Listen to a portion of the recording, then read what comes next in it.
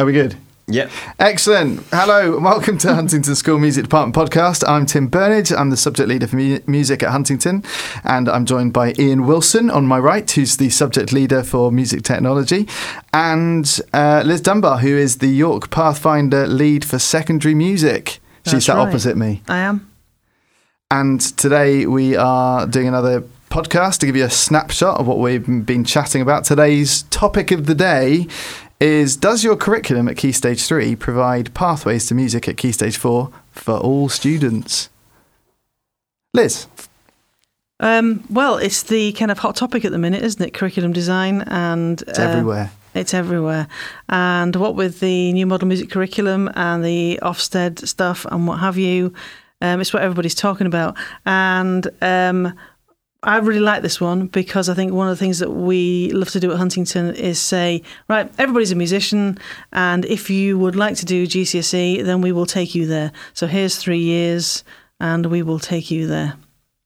Yeah, absolutely. I think it's so critical, isn't it, that we get the kids early doors, seeing themselves as a musician and seeing the possibility that they could do this and not just ruling it out because they don't play an instrument. Yeah. And the work has to happen with them and sometimes with their parents as well. It does. To persuade them that actually this is accessible. Because I think people remember what music was like. Parents remember what music was like when they're at their school. As my good wife always tells me, we just had a woman that came and played the guitar and we sang the Cheers theme every year. Nice. Where everybody knows your name. So actually there's hearts and minds work to do at all levels here, isn't there? Yes, I think the key thing is and students are quite surprised by this, is that we expect to have musical conversations and to get musical outcomes from every single student, and that they all hopefully feel like they can attempt work and that they're being treated equally and as a musician in this this learning environment. And I think that the program that we put together, which is a combination of performance, improvisation, composition, listening, acquisition of language, is the kind of package where by the time you get to the end of year 9, or even the start of year 9 when students are making their choices for GCSE, that they feel and that their parents feel that yes, this could be for them. I think it's that mindset of every single pupil and every single class. Well, I sometimes say it to my groups, it's like we are training you for GCSE. Yeah. Many of you won't choose it. Hopefully, many of you do. But the idea is that you are doing a 3-year course.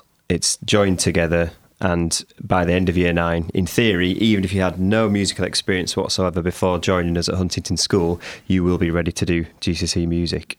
But how do we do that? Well, because it's the challenge that's often thrown at music, isn't it? Art managed to do this.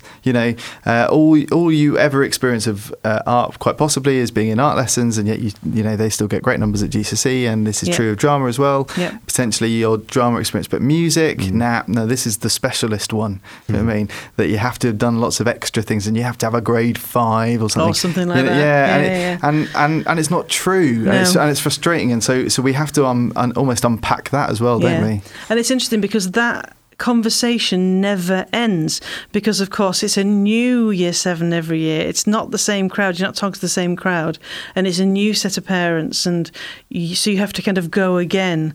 But I think because music's one of those peculiar things where you can start off really early in life, 3, 4 years old, 5 years old, starting to learn an instrument, that some students will see their peers around them carrying cases and carrying boxes and thinking, oh, what's in there? And what are you doing with that? And so it does feel for some students maybe distant. And so it's kind of breaking down those barriers.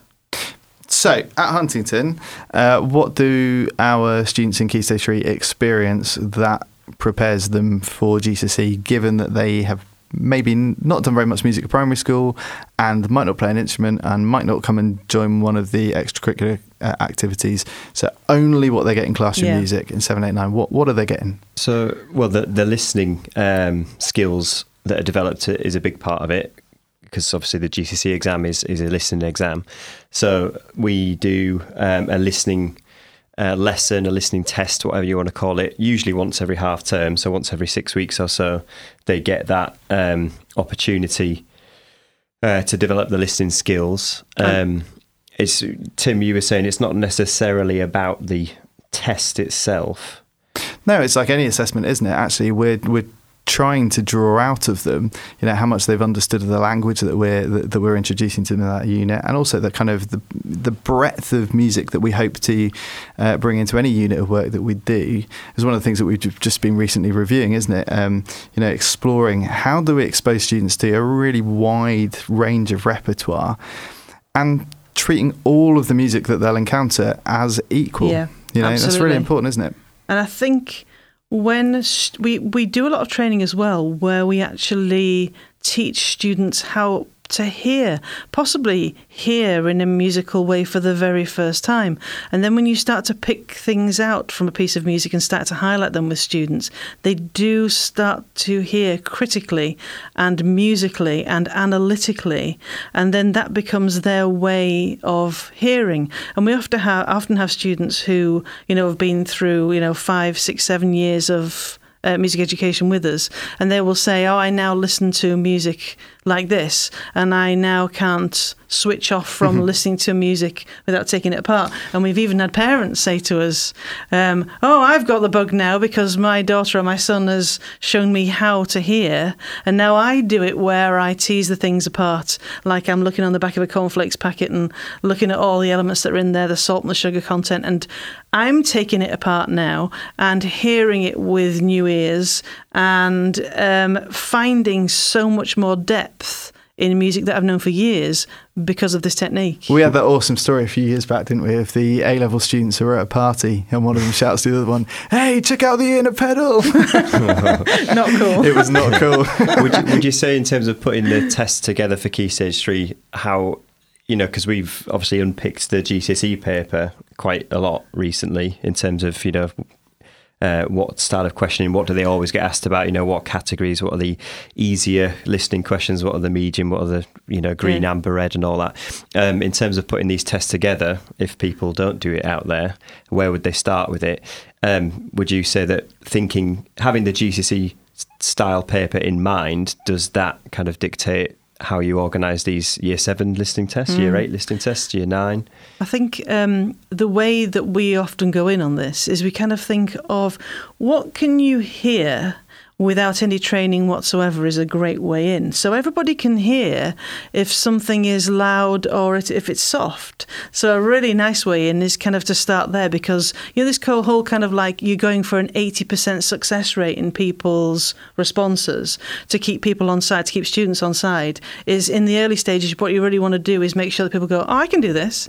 I got that right. Oh, this is great. I didn't think I'd get that right because this is a music lesson, so I'm bound to get it wrong. Well, actually, if it's to do with, let's say, very simply dynamics, everybody can hear that. People generally speaking can hear high and low. People generally speaking can hear fast and slow. So those are kind of like really simple ways in where students can really quickly go, oh, right, I can do this. And then we'll get to the texture stuff. Yeah. We'll get to the harmony stuff. I think a lot of them are usually quite confident with instruments as well. Yeah. Which is great because, as we've found with the GCSE paper, there's so many quite simple... It's a big chunk of it, yeah. There's so many questions recognising instrument timbre, or families. And I think Year 7, 8 and 9, that's probably one of the elements that they'd be more confident with. Yeah. So I remind them of that, if it is instrument questions and they've done well on it, it's like, this GCSE is full of this. Yeah. You could do this. Yeah, it's true. I think one of the other things that we've really considered is how do we make the Key Stage 4 course a bit more accessible to the non-playing musician? So using the technology-based options, we work with the AQA example, but using the technology-based options has been really good, and we've brought some of that into Key Stage 3 as well. So we had a scheme, there's my phone. We had a scheme a little while ago that we introduced, which was a sort of preview of the sequencing a performance at GCSE, and we do that in Year 8 now. Just to kind of introduce the idea that you can make music, particularly in this day and age, without necessarily being a highly skilled instrumentalist. Actually, for a lot of our students, technology is their instrument, and we can get them practicing on that. I think it's really nice to be able to have, as well, by the time you get to GCSE, lots of different pathways for different types of musicians, which I think is something that we go, we could try it this way, we could try it that way. And when you meet your cohort, you can say, all right, we've got just the right course for you. And yes, it's a lot more work, but you can bespoke, a course, you make it fit a student so that they then get a really great learning experience out of it without having to think that they are missing something in their armoury. I really like as well, right from the start of Year 7, how we will do really simple creative tasks where with a musical outcome anybody can do it, and it's a real leveller between students who are vocalists and instrumentalists and those who have had no prior experience. And all of a sudden, when it comes to creating something new and something original, it levels the playing field, because there are no right answers and there are no dots. Let's say if we're not using notation, it's just right. Create me something in sound, based on a bunch of rules or something. And I love that as well, because again, it opens students' ears and eyes to the possibility that they are musicians too.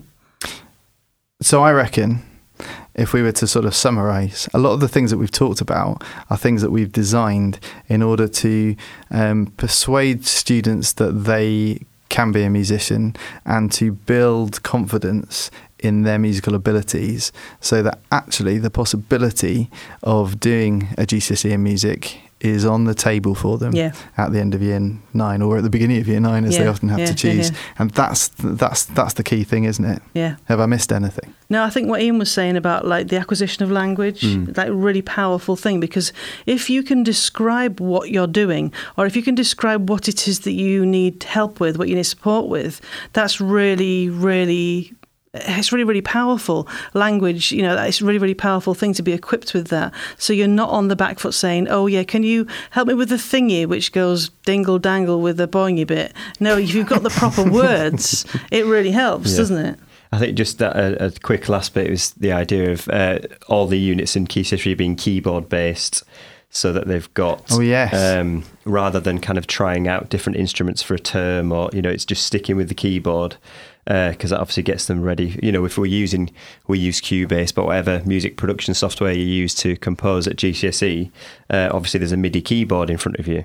So they're used to using a piano keyboard. And it chimes beautifully with the Ofsted recommendations, doesn't it? Absolutely. The recent research report, which just talked about how actually if you can spend time working with one instrument over the 40 hours a year that you get if you have an hour a week of music, just over someone's working week, 120 hours over Key Stage 3, if you can just stick with one instrument so they can gain a deal of proficiency in that really, really helps, again, with building confidence.